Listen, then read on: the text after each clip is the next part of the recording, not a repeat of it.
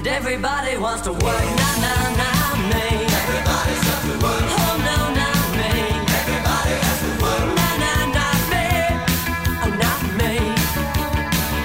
Everybody goes to work. Not me. Everybody goes to work. So what we have on this edition of Life of Brian, Mannix, that is, welcome to it, is a bit of Glenn A. Baker, a bit of Joe Vitale, a bit of Tim Henwood, and a lot of Brian Mannix. Well, let's not have too much of Brian Mannix. I think our guests will be far more interesting than anything I could come up with, Kev. Could you have too much of Brian Mannix? Well, some people tend to say, I've just had enough of him, so The guests on the program today include Glenn A. Baker. Now, this is part one of our chat with Glenn. Absolutely fascinating man. Yeah. The rock brain of the century. All you have to do basically is mention someone's name and he's got a story about them. Well, he's got stories about people that aren't even in the rock and roll industry. Correct. And we'll get to that during this interview. But this one we'll talk about the Beatles, going to talk about his association, obviously, as manager of Old 55. A couple of moments he had with Roy Orbison, which are absolutely fascinating. And also one moment he had with Stevie Nicks. Oh, yeah, well, you know what I think of when I think of Stevie Nicks. Yes, I do know what you think of when you think of Stevie Nicks, and we'll get to the bottom of that later. But well, that's what she was doing with it in the end. No, we don't need to do it. Well, in fact, Glenn A. Baker sat her on her bottom, so who knows the ramifications she would of have that. got a huge cocaine hit when her bum hit the ground. Right. We also have part two of the chat that Mark Lane from Murcott's and I had with Joe Vitale, the exceptional drummer with people like the Eagles and Joe Walsh, and we talk about that fabulous song he was involved with Joe Walsh, not Rocky Mountain Way, which he wrote, but Life's Been Good, which is, I reckon, one of the great rock songs of all time. Great lyric. Oh, that's a really good lyric. Best lyrics of all time. And also going to catch up with your mate, Timmy Henwood. Yay! He's got a new single out. Yes, he has. Palace of the Kings have got a new song. We're going to play that at the end of the show called Children of the Evolution. Nothing to do with Mark Bolan's T-Rex. Mark Bolan. No, nothing to do with that. But a really good song, and we'll play that at the end. But, of course... Nothing to do with Bridge Over Troubled Waters either. No. It's got nothing to do with Gary Glitter. No, none of us have. Thankfully. If you do have something to do with Gary Glitter, please call your local law enforcement. Now, Murcott's, the people who, of course, are our fabulous podcast partners, you'll hear Mark Lane from Murcott's later on talking to Joe Vitale with me, but they are the people who are going to help you be a better driver, and God knows we need more better drivers on the roads, Brian. Well, the roads are more crowded these days, Kev. With dickhead. There's less room for error because there's so many cars. Yes. And, when you say, in the 70s, you could drive for ages and not even see a car. But not these days. There's cars everywhere and you need to be top of your game to keep you and your family safe. And there's only one way to do that, Kev, and that's to get on the phone right now and dial 1300 555 576. That number again, Kev, is 1300 555 576. Or go to the website murcotts.edu.au. They'll sort you out. They'll make you a better driver. They'll make anyone you know a better driver. So please take their services and use them wisely. And you can get a gift certificate if you like and give it to someone for a milestone that's coming up. Do that. A gift certificate for that really shit driver in your life. Yes. I told you, Hallmark's going to start making cards for this very soon. Let's get to our first guest. It is Glenn A. Baker, the rock guru, the rock brain, the rock genius of every century. Yes, he is, Kev, and let's hear why. Buddies, good to be speaking to you. We all ready to go? I'm ready to go. I've been building up for this. I've been actually, pouring foam on my fire, you might say. Well, Brian's been doing the same, so he has this very piercing question to ask you to start us off, Glenn. And what is that piercing question? How was your KFC that you had last night, Glenn? Well, let's just move on from that. Let's not reveal too much to the general public. So how is the rock brain of the universe going these days? Well, I get by. I must admit, the turn down, the COVID-19 period put a dampener in all our sales. These days, I'm writing now a obituary, which I do very often for the Sydney Morning Herald. I'm writing it for the great Joy McKean, who was one of the greatest songwriters in Australia ever. She was married, of course, to Slim Dusty about 50 or 60 years. So I do a lot of obituary writing, which leads me to ask the question is, who's going to write my obituary when I'm gone? Shit, I was worried there for a minute. I thought you were working on Brian's. Oh. Well, moving right along. Fair enough. But I must admit, though, rock gods of the 80s tend to be a little bit removed from most of the things I'm writing now are for people basically who have a few more miles on the clock and come from a rather earlier form of music. Right. Well, hopefully I've got a few more miles on the clock because still a few things I want to do. I was just looking, you're born in 1952, so that means in 1964 you were 12. Yes. And in 1964, the Beatles came to Australia. So I'm just wondering whether the Beatle tour is what steered you in the path that your life has taken. It's very interesting. People just presume, Brian, that because I wrote a book on the Beatles Australia tour, that I must have been on the road, that I must have been at every show. The reality was, no, at the age of 12, I was not seeing the Beatles live. I have to be really honest. The first show I saw live when I was about 8 was the Mickey Mouse Club at Sydney Stadium. However, I did not see the Beatles. However, I did a pretty good job, I would like to think, in writing a documentary book on that tour and subsequently speaking in television specials and all sorts of things. But I guess I've been turned to over the years whenever there's been any sort of anniversary about that tour. I mean, it was 30 years ago that the Beatles came here, and 35 years ago, and 40 years ago, and 45, et cetera, et cetera, et cetera. Because on the presumption that people think I must have been there, I must have been on the tour. But now I've just turned 70, and so I have to say that I was not on the tour. People much older were there, not I. I've read that book. It's The Beatles Down Under, yeah? That's the name of it. You've got it. You've got it. Yeah, it's a really good book. I particularly liked the reviews you did of how the individuals played, and I don't think George Harrison got a very good review of his live ability, if that rings a bell to you. George was probably not up there in the ranks of all the other 60s guitar heroes like, Page and Plant and Beck, etc. But I think he was good. But there were moments during them live in Japan, pretty much toward the end of their live run, where a couple of his solos sound like packing crates collapsing.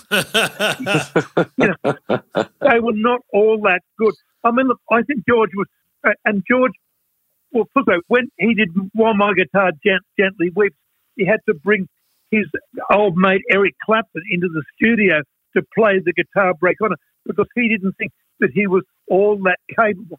But the thing about George on that tour that was really interesting, not so much whether he could or could not play, was that he was the one most uncomfortable with the sort of fame that was being meted out to them. And he was the one who, in fact, was responsible for them not going back on the road after they played their final concert at Candlestick Park in San Francisco in 1966, as I recall. Yep. And so, he would actually always stand. So he wouldn't do it. It's as simple as that. So, but John and Paul would actually hear the screaming outside the windows, and they would go outside and they'll sort of wave around a bit and come back. But they will let it wash over them. But George was of the opinion that we're just human beings. How dare people react like this? This is altogether awkward and unfortunate. There were different personalities that play in the Beatles. I mean, Ringo was kind of like so dopey. I don't think he cared much one way or another. But really, George was affected by it. Hey, and that book obviously also highlights the fact that there was another Beatle sort of emerged out of Hong Kong and via some little drum kit and was, then ceremoniously put in an airport sitting on his own after having the adulation of, hundreds of thousands of Aussies screaming and yelling and carrying on. Jimmy Nicol then got kiboshed back to Hong Kong after his little stint. Well, you're almost right. He was an Englishman. He had played with Georgie fame and the Blue fame, and he was enlisted when Ringo had tonsillitis. And rather than call off the tour, I couldn't see it happening these days. But in fact, they had to do dates in Scandinavia, and they had to go to Hong Kong, and then on the way to Australia. So they actually got this guy, Jimmy Nicol, and they taught him how to actually comb his hair forward so that he could look almost like a mop top. He would later make a record when the tour was over called Husky, which sounded like a bit like a Tonight Show theme. It was mostly an instrumental. And it was a big hit in Adelaide where, of course, he had appeared in place of Ringo, and we never heard of that record ever again. But poor old Jimmy, yes, there was a photo in the book.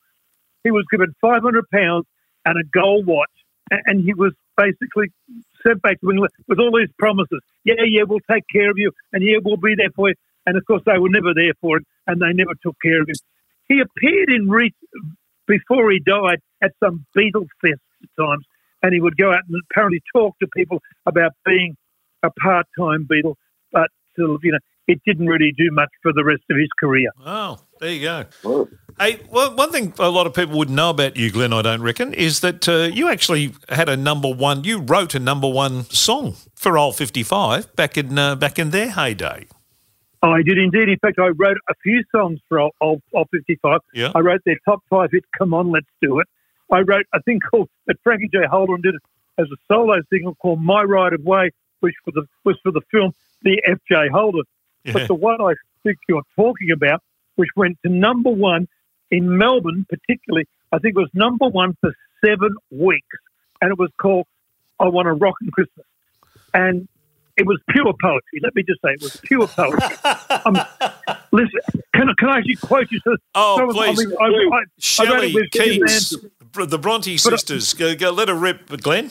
Listen to me, Santa. Won't you bring my lover to me, wrapped up in ribbons, and drop down my chimney? I mean, is that poetry or is it... Author!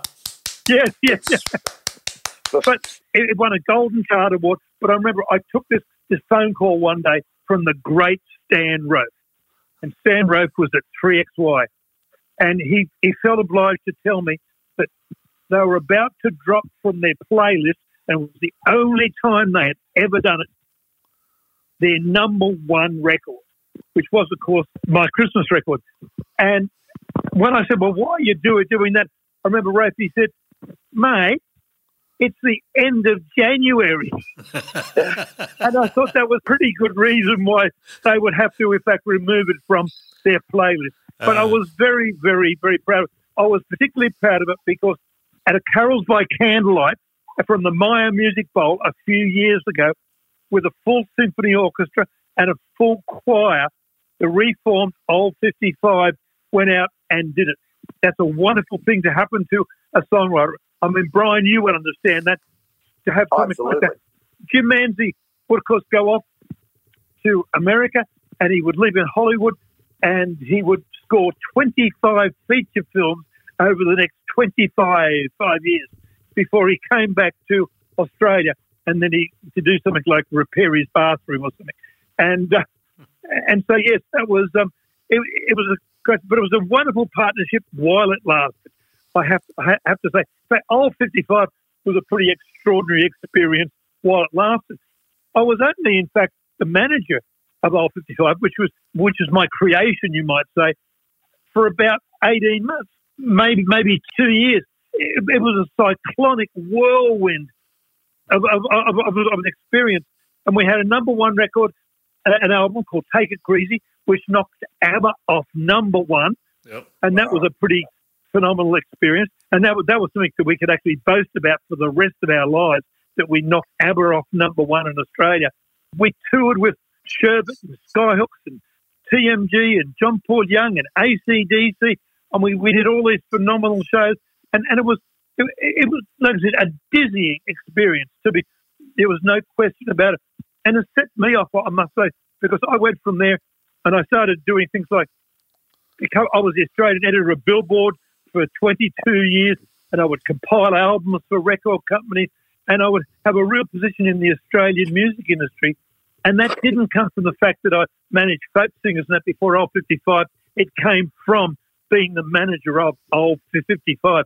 And there were people in the industry that actually recognised the importance of that achievement. And so, I managed a band after Old 55 called Chic. Yep. And we even had Vander and Young produce one of their singles, but they did that out of their admiration for what I'd done with Old 55. Was that So Much in Love? Did they produce So Much in Love? Yes, it was the Mighty Avengers song, and it's and written by Jagger and Richards. Yeah, I remember that. What a memory you have! I remember I was doing nights. It would have been 78, maybe. Yeah, you got it. Yep. Yeah, I was doing nights at 3XY, nights at 4IP. I remember Cheek. I remember Cheek coming in and talking to him and that. I do remember that song. Well, it's interesting to note actually that they were quite big in Melbourne.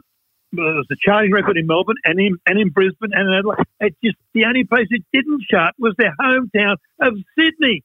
Oh. We were really, really upset. Well, they were really upset that they couldn't actually say to all their mums and dads and girlfriends and brothers and sisters, "Hey, that's us on the radio." It didn't actually work out that way. But never. Moving right along. Do you play an instrument? No, I play the phonograph. Right, fair enough. People think it's very odd that the rock braid of the universe should not play an instrument, should not have played an instrument. When I was young, I went to 12 schools in 10 years. I bounced all around the countryside, and I was never in one place long enough, really, to take lessons. But I had a deep and abiding love for rock and roll. Because remember, I was perfectly positioned to come online. I mean, basically, I was at a school in Western New South Wales when the Beatles arrived in Australia. And I can remember just watching it on television and hearing it on the radio and being very excited. In other words, I was there for the Beatles and the Stones and the Beach Boys and the Who, etc., etc. So they became the backbone of my musical enthusiasm. And so, yes, but I didn't actually play. It's one of the great regrets, although I've spent most of my life surrounded by musicians. And so many of them have said, "Glenn, how come that you know more about my career or our career than we do?" I mean, I have done that. I've gone on television, I've gone on radio, and I've been able to actually convey my great enthusiasm for the music I grew up with without actually being the guy who's actually plunked the notes, who's played the instrument. Glenn, to the point where did you not, in an interview with Roy Orbison, actually correct him about a person who played something on one of his records, and he went, "Oh yeah, actually you're right." Yes, I did do that. That interview, by the way, which was only supposed to go for half an hour, went for about 90 minutes, and Paddy Mostyn, who was actually prepared to say, "That's it, get out of here," was actually so caught up in it that she said, keep going. But Roy and I hit a particular moment in the conversation where he knew that I knew and I knew that he knew, whatever.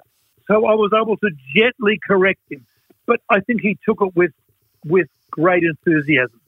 What talking about, look, I've done fantastic interviews over the years. I mean, I've been on tour with the Rolling Stones in Africa, and I've done all sorts of things. But I must admit, Roy would count as one of them because he told me this story about how his first hit record happened.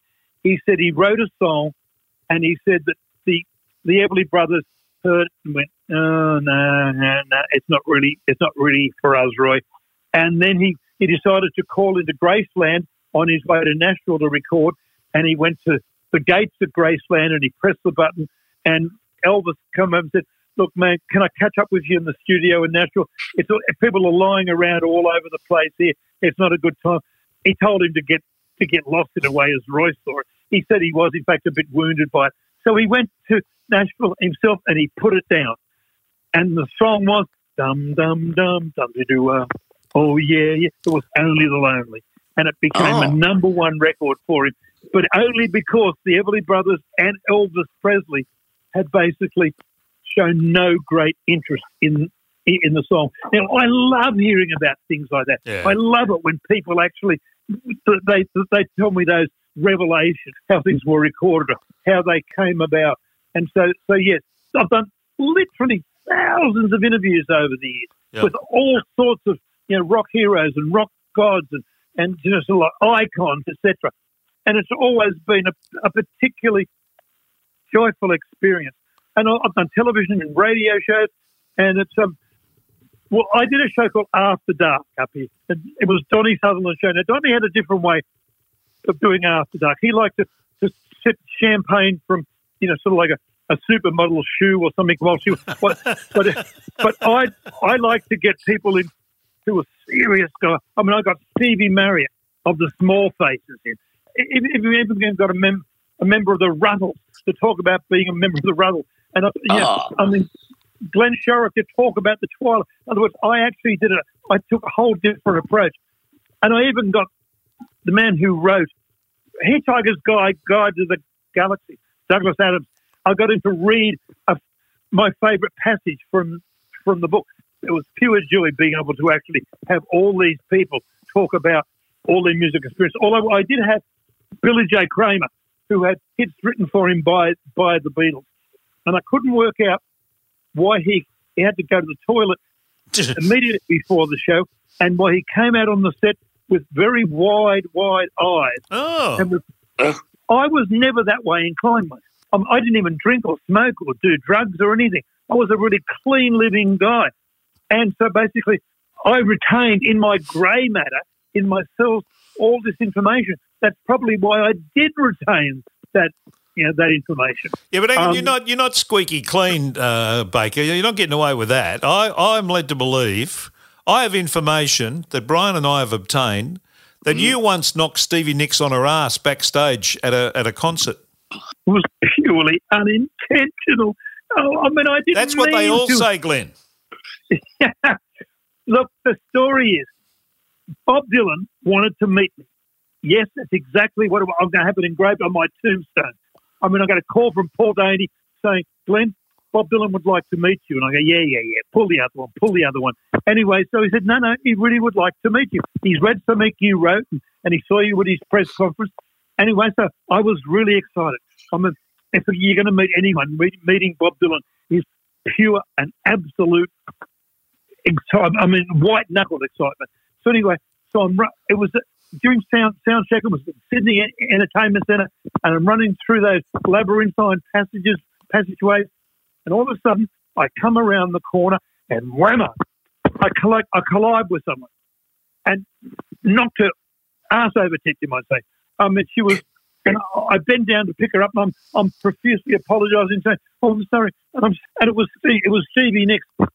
And she unleashed a tirade. I won't go into the words she used. But anyway, and then she just dusted herself off and she went away. She was, by the way, having a relationship with Mike Campbell of the Heartbreakers.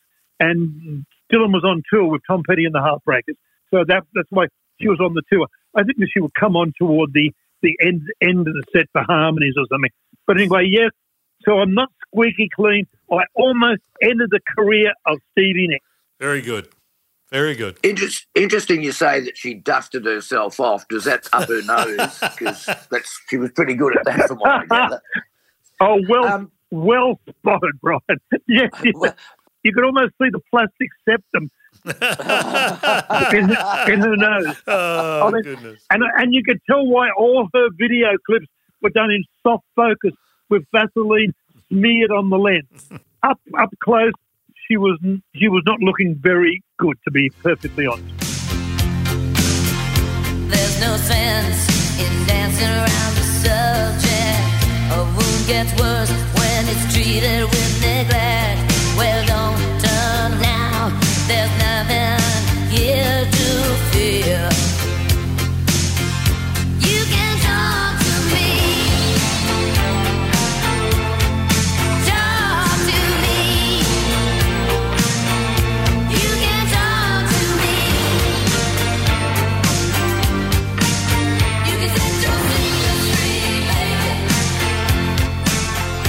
right, there's a little bit of Stevie Nicks. There's a little bit of Stevie Nicks in all of us, Brian. Yeah. Stop it. Just cut it out. Stevie Nicks. Yeah, all right. Now we're going to go to... we've got more of Glenn A. Baker coming up, and I should point out in part 2 of Glenn A. Baker, going on the road with the Rolling Stones. How good's that? Yep. And meeting Fidel Castro and almost getting himself shot. That's coming up in part 2 of our chat with Glenn A. Baker in the next episode. Six Perkins talking about the Rolling Stones because they did a support to the Stones when they came and played the G. Mm. And he said that they had this pool table in backstage and, you know, they were playing pool. Ronnie and Keith were playing pool. And Tex witness, they were the most shithouse pool players that he's ever seen.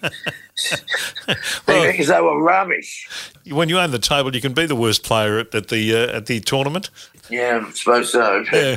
I just imagine that Keith and Ronnie would be real good at pool. Yeah, I would have thought so. Keith just looks like a pool hustler, doesn't he? He does. He looks like... apparently... Oh, good. Probably... Lawn bowls might be his go. Yeah. But pool ladies go. All right, let's get to part 2 of our chat with Joe Vitale. Mark Lane from Murcott's joins me as we talk to Joe about, we'd finished in part 1 talking about Rocky Mountain Way, which was the big Joe Walsh hit that Joe Vitale co-wrote with him. Now I'm going to talk to him about a song that it just got the best rock and roll lyrics of all time and an interesting song of how it was all put together. So let's find out about that with Joe Vitale. Well, just before you do, since Mark's doing my job in this interview, well, I've got to go down to Murcott's and take a few driving lessons. Oh, great. We've done a bit of a swap. So I'm off to Murcott's to teach some driving excellence. You mentioned how uncomplicated that song is. Another song that you're involved with Joe was Life's Been Good, which is probably one of the most complicated songs that he ever would have been involved with in his life. Yeah, that's a whole library right there. Yeah. That song that came in 3 or 4 different pieces when he brought it to the studio, and we cut them separately. And the brilliance of Bill Simzik, after we cut stuff, 3 or 4 pieces. There were supposed to be 3 or 4 different songs. You know, and there was a reggae song that Joe wanted to do. That's the verses part of that song. There was like a kind of a funky Rolling Stone kind of thing. That's the intro guitar lick. You know, and those were 3 or 4 individual pieces that we were going to work on. Because Joe, the way Joe works is, you know, and he says it himself. He says, you got to have a lick. Right. And he's right. His guitar licks are priceless. They're like hits right there, you know, and they're so signature and they're so Joe Walsh licks. Right. So he goes, and that was killer lick. So that was going to be a song. That was going to be kind of just a funky kind of Rolling Stone groove kind of song. But we never finished any one of the 3 or 4 pieces. Mm-hmm. We cut them and just, you know, worked them out a little bit, played them a little bit. And Bill sent us home on Friday. We came in on Monday and he said, sit down. And he hit play and he put it all together as one piece. And the only thing different is that we did add the middle section, that little sequencer part, we added that in. That wasn't hard to do. And so it's one of those also drum songs, and this is to Joe's great credit. There's not many rock and roll songs where you recognize the song from the drums, the beginning. So you've got Led Zeppelin's Rock and Roll. You can recognize that, you know, Queen with We Will Rock You. But soon as Joe starts off Life's Been Good with that dun, dun, dun, dun, dun, right, everybody knows what it is. It's instantly recognizable. So we always talk about the riff, Joe Walsh's riff, but then you've got Joe Vitale's drum, which actually people recognize straight away. Yeah, good point. Yeah, it was just one of those, it's so nothing. It's just a simple little thing.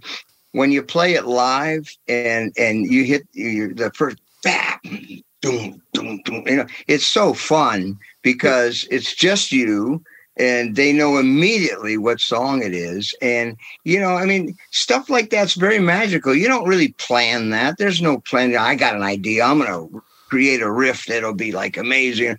That's not what we do.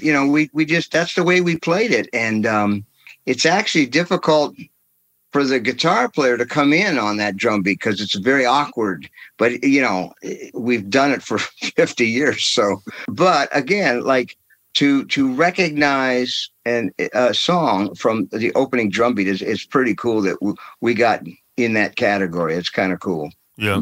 I want to talk about another song you wrote, which the Eagles did, Pretty Maids in a Row, which Mark alerted me to what Bob Dylan said about this song, which is unbelievable to come from someone like Bob Dylan, the way he talked about Pretty Maids. It blew our mind. We couldn't believe it. When that happened, Joe called me and he goes, "Did you see it?" And I know what he was talking about. And I said, "What the heck, man?"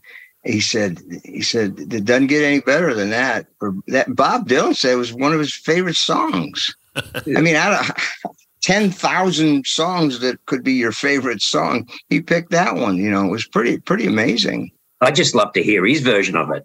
Hey there, how are you? No, you know what? I think he would. There's somehow or other he would make it cool. Well, it was the B side of Hotel California. So from a royalty point of view, you cleaned up with that one. Yeah, well, we did pretty well with that.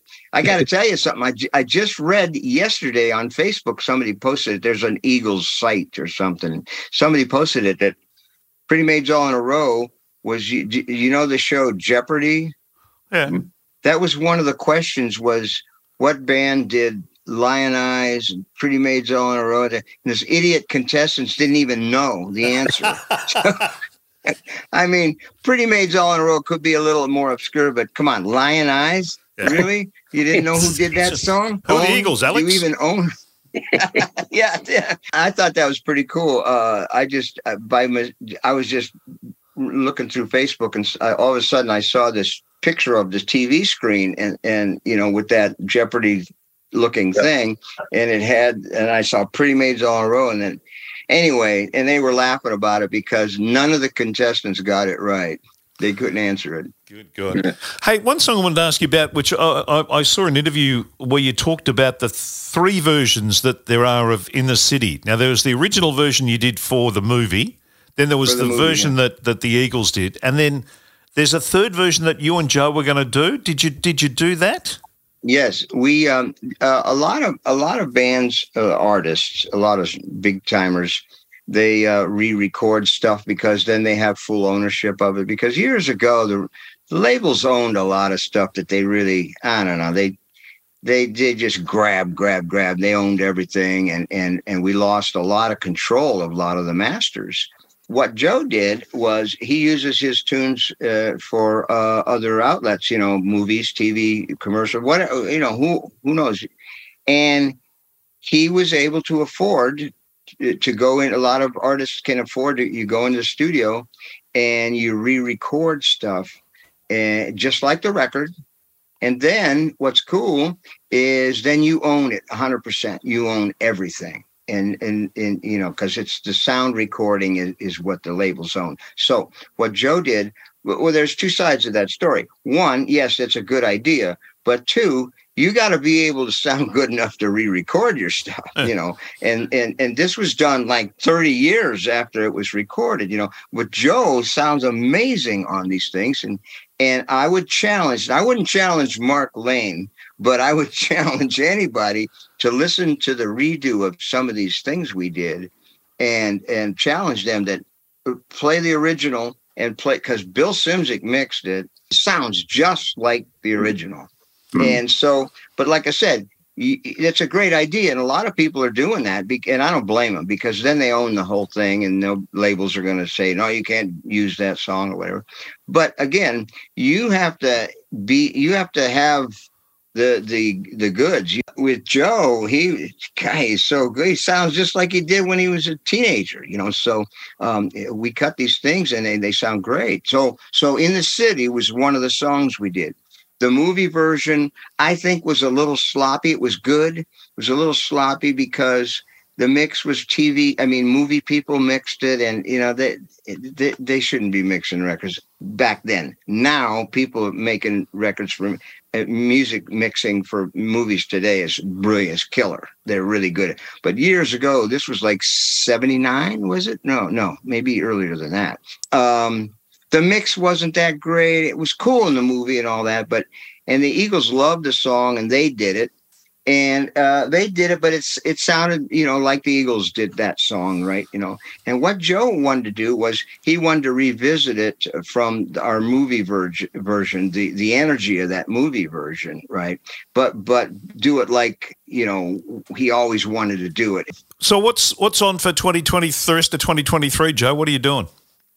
Well, I've been working a lot in the studio for different people. I do a lot of sessions for people, and I'm going to do a rock camp with, we were talking about earlier, coming up here in July. But kind of waiting to see what Joe wants to do because the Eagles are on break right now. And explain the rock camp, Joe, because we don't have rock camp in Australia. This rock camp thing that you've been doing for a number of years. And the players that you've actually played with on this rock camp. What's it actually all about, the rock camp?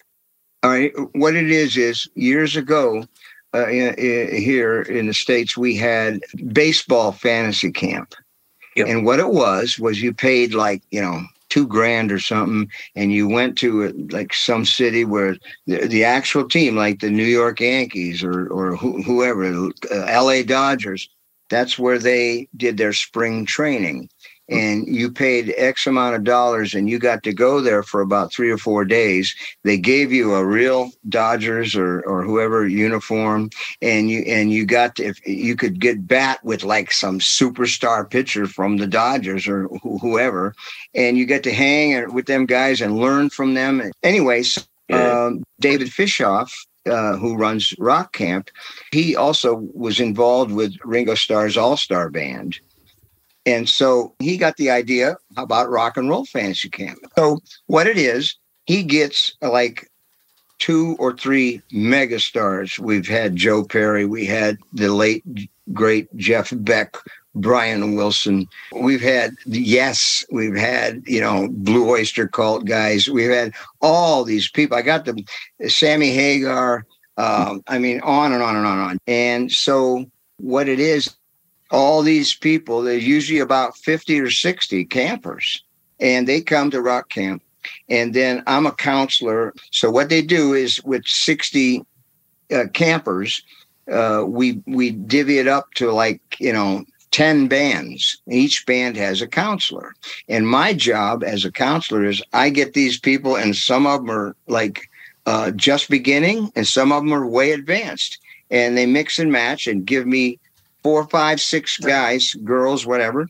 I have to train them in 2 days to learn not only some songs to play live, but we also have to go over songs like when we had Joe Perry, we have to do an Aerosmith song with him, or with Sammy Hagar, we had to do, a Van Halen song or whatever, and Brian Wilson, whoever. We had, that was a nightmare because those songs are hard. Every band, all 10 bands did Owner of a Lonely Heart. Oh, God. So what they get to do is for X amount of dollars, you get to go to some city, and it was fun when it was in Vegas. That was really fun. You pay X amount of dollars, you go to camp, you get together with 5 or 6 people, you form a band, and you get to play live at a club with people, and you also get to play in front of people with some big star. You get to play, an Aerosmith song with Joe Perry playing in the band. It's a fantasy. That's why it's called Rock and Roll Fantasy Club.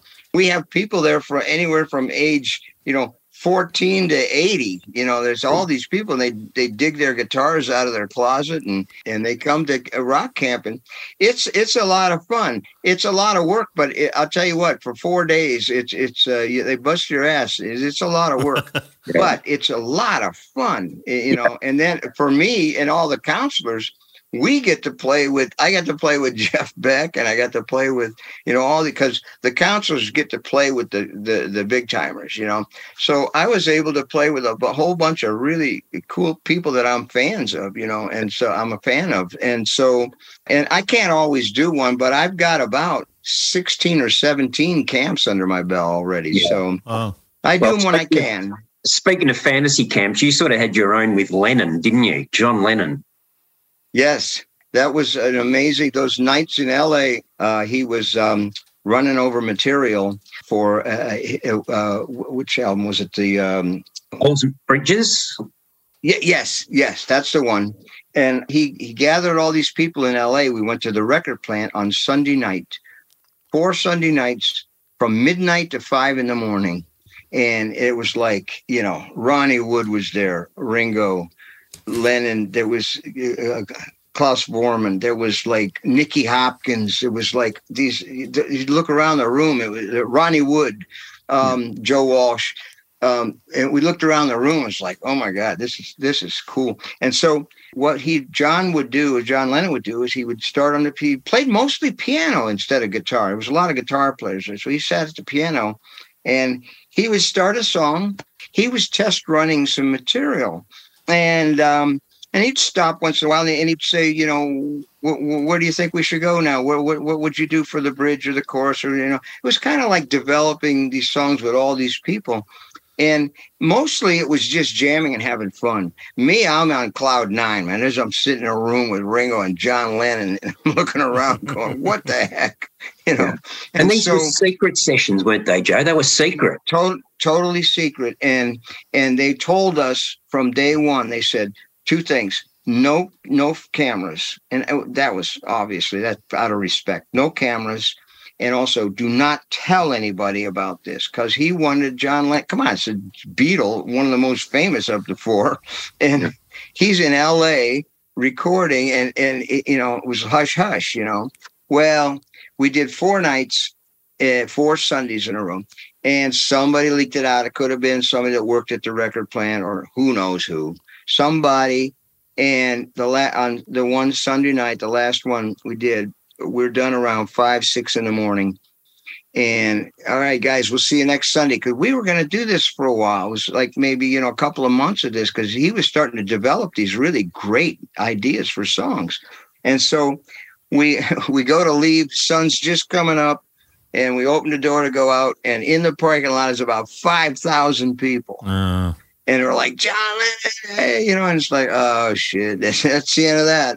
So he said, that's it. We're done.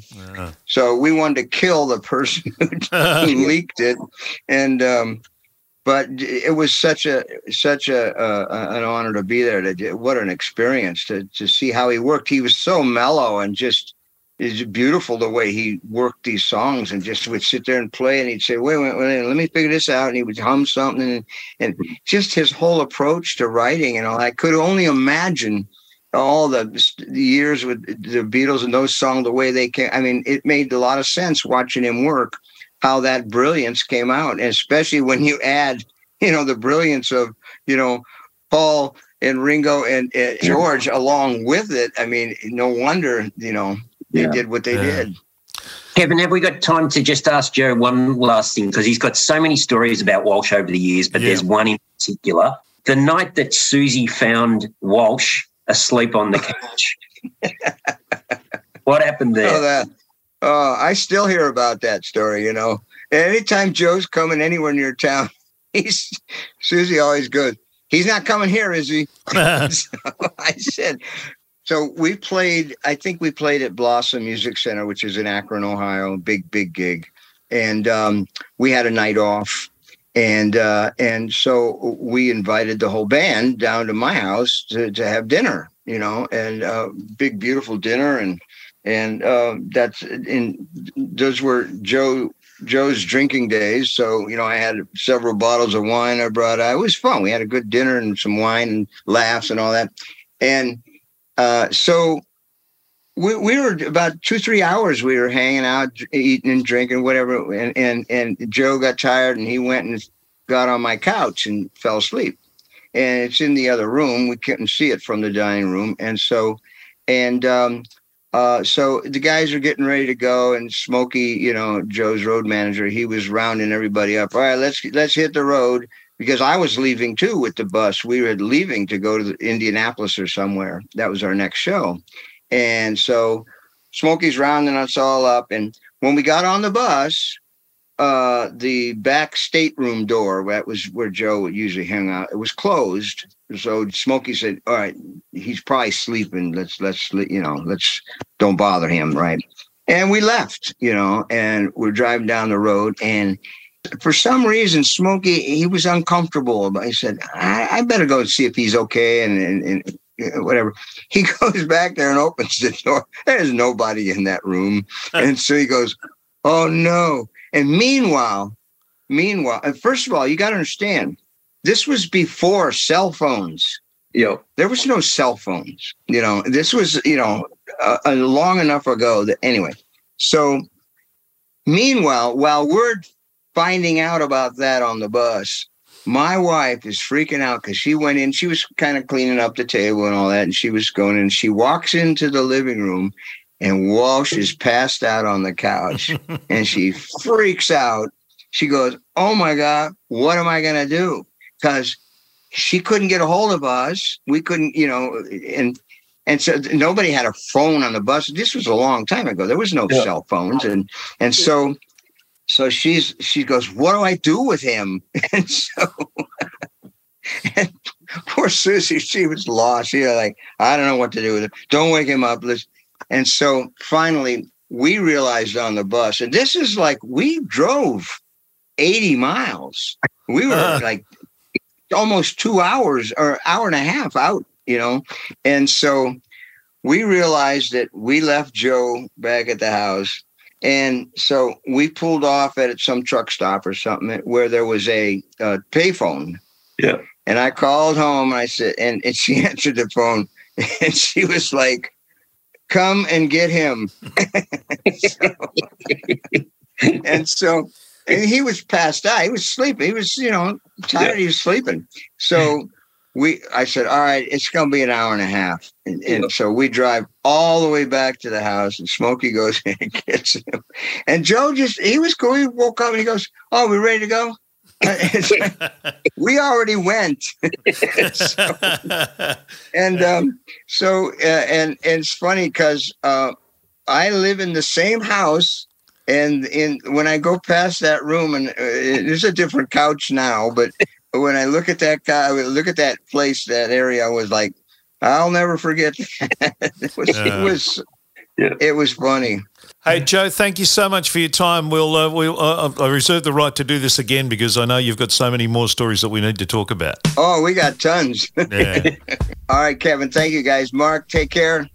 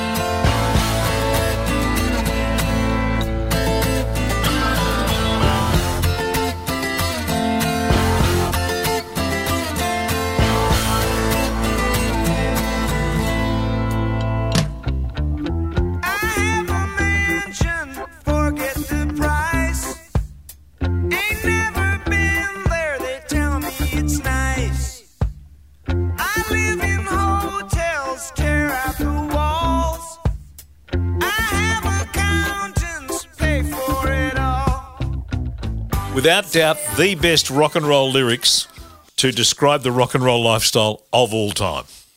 It's a very funny song. Yeah, it is. Yeah, no, I like it. I think it's terrific. They were talking. That was a good interview. I like that Joe Vitale. He's very interesting. Nice fella. They were doing some interviews the other day on artificial intelligence, and they asked Joe Walsh at some function in Hollywood that he had attended whether artificial intelligence could ever take the place of rock and roll musicians. And Joe said, in Joe's inimitable style, no, there's no chance of that until they can artificially intelligence someone to throw a television out of a 11th story hotel window into a swimming pool. We're safe. Yeah, he's lived a good life, the old Joe, hasn't he? It kind of sums it all up, doesn't it, with Joe Walsh? Hopefully one day we'll get him on the program as well. But I'll tell you we do have, that's your good mate Tim Henwood, who you've made some terrific music with. Oh, he makes terrific music with whoever he works with. He's a superstar. Great singer, great songwriter, great guitarist, great record producer. There's nothing he can't do. Yep, and one of the busiest men in all of showbiz, as you'll find out with this chat, where we find out all the things that he's up to at the moment. Yep. Busy, and more busy. Yeah, it's been great. Mano and I were trying to make that record, the Hit Me record, during the lockdowns and all that during COVID. So now it's like a whole other world. There's just too much to do now. Yeah. We were trying to find something to do back then, weren't we, mate? Oh, well, there was nothing to do. So, Well, we used our time productively. Well, it's a wonderful album, and, yeah, it's great. You are just a terrific producer. You just seem to find a slot for everything to go, so it's not competing, but it's all there. And you're too kind, mate. You're too kind. And your backing vocals on, you're one of the few blokes who can sound like Bon Scott. But, well, you do. I listen to it and I go, geez, that sounds like Bon Scott. Yeah, I wish. Yeah, and... I think, you work in the studio. I think you're probably the best, or one of the best there is in Australia. I think you're just magnificent. Oh, thank you, mate. You're too kind. That's all right. So what have you been working on of recent times? Tell us, take us through what you've been, because the last thing I think I saw on Facebook, and that was a Palace of the King single. A new Palace of the King single coming every 8 weeks. Yeah. And then an album in December. Because I find if you put an album out, everyone's forgotten about it 3 weeks later. Whereas this way, they forget about the single after 3 or 4 weeks. Then there's another one to follow up, and then it'll go all the way through to the album. Just trying to keep in people's faces, you know. But other than so Palace of the King stuff. I've also been recording a Palace of the King blues album, which will come out next year sometime. Just because the boys are really good at playing blues. Shawnee is a fantastic blues piano player, and Lee plays a great harmonica. So that's just an experiment. I just always, as Mano knows, same as Mano, always looking for projects and things to do. It's great fun. But other than that, lots of stuff in the studio. So I've been doing some stuff with Ella Hooper. Ella's got a song on the new Kevin Borich album, which I recorded her vocal for, so that's really good. So did you do the Borich album, or is this just just the vocal for it, though. So Kevin had his producer record the band track, and then he sent it to us, and Ella and I did her vocal in my studio. And she was great on it, but it's really good. I'm interested to hear that album, because some of the people he's got on the album singing with him are really interesting, and Ella's was fantastic. So is it a duet between Ella and Kev? Oh, wow. Yeah. So he's got, it seems to be a lot of people are doing it at the moment, the duets albums. But their song is really cool. I hadn't heard the song before, so I'm not sure if Kevin wrote it or if it's like an old cover or something, but it's something I hadn't heard before. It's really, really good. What's Fantastic. It called, Tim? Can't remember. the amount of material that's going through your head at the moment, I'm not in the least bit surprised. Well, it was yesterday. I was working on. I'm working on another album for this eccentric artist guy in Melbourne. He's probably just as, if not more, eccentric than Brian. But he's an artist, as in and similar to Brian, he creates artwork, and he's got all these things that he wants to do, and. But I was doing that yesterday, and I've got so much going through my head, I didn't realise until the end of the day that I'd done one song twice. Like I had two. And I went, gee, this song sounds familiar. And then I looked at it and I went, you've already done this one. Boy. Did you do it any differently the second time? No, I didn't. But I didn't tell him what was going on either because I was working on my own. So it's because I've been playing guitar as Mano knows. Brian and I did a Brian Mannix and the Androids couple of shows in Tassie with John Stevens, and that was around about the same time that I started playing guitar for John. But that's all been quite quiet for a while now. We got like basically 6 months off. So I just thought everyone who'd been asking me to do studio stuff, I thought, well, I'll get in the studio and I'll get all of that done, you know. So it haven't been that many gigs, but it's been mainly working on the studio stuff, you know, working on I'm mixing a live James Rain record at the moment, Brian's mate. And Tim. And what else? There's lots of stuff going on at the moment. Yeah. So, and this young band called Lash 78 from Geelong, these sisters. I don't know if you've ever heard of them, but they're such great singers. They're amazing. So it was like the last time I haven't really had a bad experience with recording singers in a long time. I remember during COVID when Brian came in the studio, he had his 6-pack and his packet of cigarettes. Came in and he had a listen and was saying, yeah, it sounds pretty good. All right, just let me have a ciggy. And cracked one of his VBs.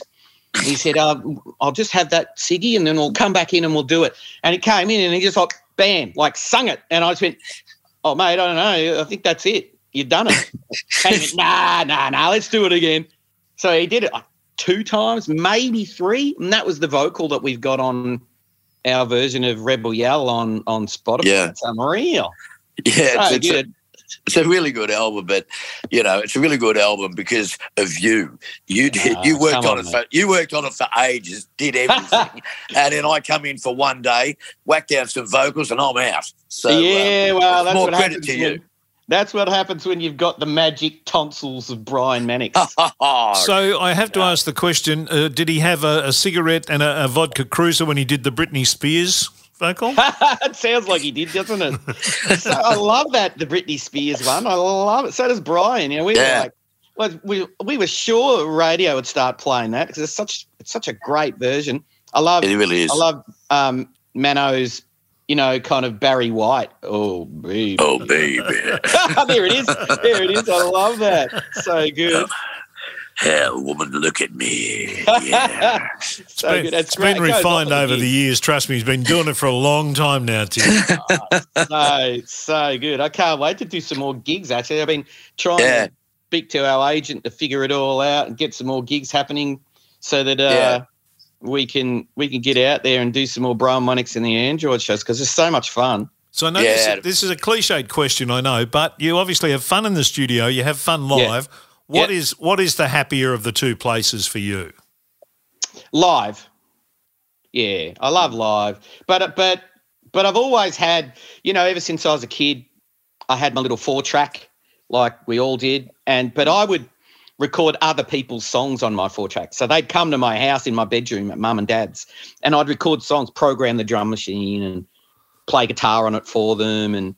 And so I've always really had the interest and loved being in the studio, and I still do. But there's something about the live thing that that's what I mean, it's all started out as kids. It's probably the same for Brian. I mean, you're just looking at your favourite bands going, I just want to do that. I just want to do gigs and play music and have an audience there who like my music, you know, and thankfully for both of us, we've been able to do that throughout our lives, you know. What I'm hearing, Tim, is that you really liked the studio work when it was in your bedroom and you could coax people into your bedroom. But now the studio is just a proper studio and there's no bed there. Yeah. So it's not quite as enjoyable as what it used to be. Yeah, right. It used to have a magic about it. Is that what you call it? Oh, okay. It was more physical. back then. Yeah, okay. Yeah, a bit more magical. But I bet you're happy it wasn't in the bedroom when you did your vocal, mate. Well, I don't think you would have had a fridge in there. Well, my VBs would have got warm. Oh, it's very true. It was that was such a classic day that day. And remember, it was one of those things where it was like the lockdowns would be you're only allowed one person. Yeah. And suddenly you're allowed to go to work with one other person. And so then I'd say to you, Mano, I'm allowed to go to work and have one other person with me. Come in and do the vocals. And you'd come in, and it was all such a strange time, wasn't it? Yeah, it was weird as hell. It's so great that we got that album out of it, though. Like, we've got this great piece of artwork that we made together. Oh, the artwork that you got, mate, is terrific. I love the cover of the album. It just looks fantastic. Yeah, isn't that awesome? Well, it was your idea, and I just hit up some guy on Fiverr and said, "Hey, Brian's got this idea about making it like this classic, sort of horror cartoon magazine cover. That's right." And he went, "Yeah, I get what you're saying," and he sent it back. I was like, "Hello, there it is." No changes. That's perfect. Yeah, it was good. Really good. Really good. Mm. And the name Hit Me's great too. That was another one of Mannix's calls. That's a great call. Well, because it's full of covers, so except for two, I think. Didn't you write one song? You wrote one song, didn't you? Yeah, Mano wrote one. Yeah. And do it. Here Comes the Day Again. Yeah, Here Comes the Day Again, and and Do It With Madonna. That's right. Do It With Madonna's on there too. Yeah, so two originals, the rest are all covers, but very, very good versions of the songs. Very Tim, good. have you been doing some stuff with Eve as well, with Eve von Bibra? Did you do something? That's right, yeah. The last Shantuzi single was a song that I did at the studio. I've had the girls, Eve and Ali, in the studio working on bits and pieces. Bet you wish you were still recording in your bedroom. Hello. No, the girls are fantastic, as Brian knows. Brian's known them longer than me and does lots of work with them. Well, Eve told us that she had like a riff, and she said, that's a guitar riff there. And you said, no, it's not. It's a vocal riff. Yeah, isn't it great? Because she's humming it to me. Cool. She was sort of singing it to me, and I said, so why would we play that on anything else? It sounds unreal the way you're doing it. And she went, what are you talking about? I said, trust me, let's record it and you'll see how it sounds. It sounds so quirky and interesting that way. Yeah, it's unusual, but it's really cool. So, I agree. You took a chance and it paid off. So well done on that. Yeah, thanks, mate. I was trying to actually make it a cappella, but we caved in the end. It was like, it's so close to having it purely a cappella. And then I put in a couple of drum beats and a couple of quirky effects, and we just both went, they've got to stay now, don't they? And it was like, yeah, we can't have it totally a cappella. Maybe next time. Yeah, fair enough. Yeah, it's really good. We're going to do an a cappella song with you soon, mate. What do you think? Don't know. I think my voice is probably best sandwiched between a couple of distorted guitars. Maybe you should do some swing, record some swing stuff now that you've got the appetite for it. Yeah, I do. I would do a swing album. I think that'd be fun. Maybe you and the boys from the gig, Scott and Wilbur, should do an album together.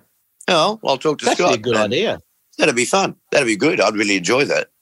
Yeah, you just get those boys that came in to play. Were they all just like really good swing jazz musos who could read charts? And that's beautiful. Wasn't it Smacker Fitzgibbon's son? Yeah, Mark Fitzgibbon's the MD, and our bass player was in a car accident after rehearsal, and so we had to get a new bass player in, but because it's all charted, it doesn't make any difference really. So it's just like even the drummer is, doing some really weird drumming, but it's all charted and it all works out great. Yeah. So 2023, what you got the Palace of the King singles, and then the album in December. You got obviously your mix. You said you're mixing the James Rain live. Yep. Work. Yeah, and I've got the record I'm making with Marjan, who's my crazy artist friend, and I've got more stuff to do with Lash 78, the Geelong band. We've only done one song, but it's so. What are they called, Tim? Is it Latch? Lash, LASH 78. Okay, yeah, I have heard of them. Yeah, you can find them on Spotify. They're fantastic young sisters who just sing amazingly. And then more gigs coming up with John Stevens later in the year, and hopefully at some point I can get Brian Mannix and the Androids back there. I'm hoping that I think we'd be perfect for a Red Hot Summer tour, Mano. Yeah, it'd be good. It's got to get your mate Frank to book it. Well, I don't know. Frank, he gets excited about you for about 3 weeks and then he forgets about you. But we'll be right. Anyway, we'll be right. I'll keep on him. I'm trying. Yeah, no, I'd love to do that. And maybe we bring the boys up to Queensland and do some gigs up there so you don't have to go anywhere. Yeah, well, that's fine. It'd be nice at this time of year, that's for sure. Well, it's only about 20 degrees here today, so it's a little bit cold. A little bit cold. It's a bit cold. 5 degrees here this morning and there was ice on the grass. Oh, no, you can have that. So you're writing, Tim, as well? No, always constantly writing. So a lot of the blues album, the Palace of the King album, will be our own songs. So I'm working on those at the moment. And also the Palace of the King thing is always constant, basically. Yep. So I've sort of got a new song started for that, where that'll be after the album in December, and then after the blues album, there'll be another album, maybe 2024 or 5 or something. So I've already started writing songs for that. No, I'm working on one, which when I finish it, I'll bring it to you. Oh no. Yeah, you'll love this. Oh, no. Yeah, I'm in. I was walking past the keyboard player's girlfriend, and she said, "Show me the photos from the toilet." And I just went, "Show me the photos from the toilet." That's a great opening line. So the moment I've got, "Show me the photos from the toilet. Let's see what shit be going down. You're wearing love, you had to spoil it. I need to see those photos now." I love it. And then it gets worse. But haven't got the chorus yet. But yeah, I thought it'd be right up your alley. Yeah, well, once you get your chorus written, come on next time you're down in Melbourne, or come on down. We'll get the boys in there and we'll record it up, mate. Yeah, that'd be great. Yeah, I love it. I can already hear it. Yeah, and I think you got to stop. I'll talk to you about that at another time. Yeah, maybe offline. Don't give people ideas. Yeah, I've got a really good idea about the timing in it. But anyway, we'll talk about that at another time. I love it. I'm in. Yeah, beautiful. Hey, Tim, good luck with the Palace of the Kings. We'll keep our eye on the singles. We'll play one on the show. It's called Children of the Evolution. Oh, okay. Oh, right. Bit of a nod to Mark Bolan there. Yeah, exactly. Yeah. Does it sound like Mark Bolan? No, not really. It's just it's a pretty fast kind of heavy rock song. Yep. Yeah. But we do T-Rex is definitely part of the palette that Palace of the King draws from. But in this case, it's a fast song, and I was just thinking it was a nice play on words, And with the crazy world we're living in, it's all sort of about how everything's evolving and how we're evolving. Yeah. Yeah. All right. Well, that sounds fair enough. Thank you so much for your time, mate. We really appreciate it. I'm glad we finally got this done, and we can play a bit of the good music on the program. Yeah, awesome. No, anytime, and thanks for having me. I love both your works, Kevin and Brian. Love your works. Well, we admire you greatly. Absolutely. Thanks. Tim Henwood, terrific bloke, talented musician, and you're going to hear his single that he talked about in there, Children of the Evolution, in just a tick. Thanks, as always, to Murcott's. That telephone number, Brian, is, let me think. 1300 555 576. 1300 555 576. Murcotts.edu.au. Thanks to Mark Lane for organising and helping out with the Joe Vitale interview too. And more from Glenn A. Baker, as I said, talking about being on the road with the Rolling Stones and meeting Fidel Castro, amongst other people. That's coming up in part 2. And still to come, we've chatted to Ian Moss. Yes, we did. Had a good chat with Mossy. We've chatted to Colin Peterson, the drummer of the Bee Gees in their halcyon days in the late part of the 60s, and, of course, a very talented actor in his own right. He was Smiley in the movies. Yeah, I like those Smiley movies. And I've They had were I've had a chat with Kevin Rowland from Dexy's Midnight Runners, so we'll bring that to you soon too. They got a new album out, so Kevin's an interesting chap. Did he do it? Did he do what? Come on, Eileen. And also, I tracked down Leslie Kanawa. Now, Leslie is the lady who was the singer in that band Promises that had that enormous hit "Baby It's You" back in the late 1970s. She's got the big hooters. I tracked her down and had a chat with her about where she is these days, what she's up to. Fascinating woman. So that's all coming up in future episodes. And, are you ready, Brian? I haven't told you this one. Also coming soon to Life of Brian, Yes. Mannix, that is, thanks to our very good friends at Murcott's, you and I are going to be talking to TMG. Ted Bowie gang? Yes. It's going to be a little awkward, isn't it? They've got a new single out. No, we're not talking to Ted, Brian. We're not that good.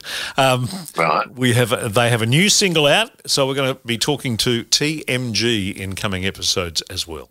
I'm tipping the song will go bum bum bum bum bum bum bum bum bum a lot. It's called La La. So we'll play it and we'll La talk. la la la la la la la la la la la. Yeah. Did you co-write it? No, I'm just having a wild stab in the dark as to what the song might sound like. Well, you're not far off, I can tell you. So that's all coming up in future episodes of Life of Brian. We look forward to that. Brian, take care of yourself and we'll talk to you again very, very soon, Rockstar. Thank you, Kevin, and thanks for listening.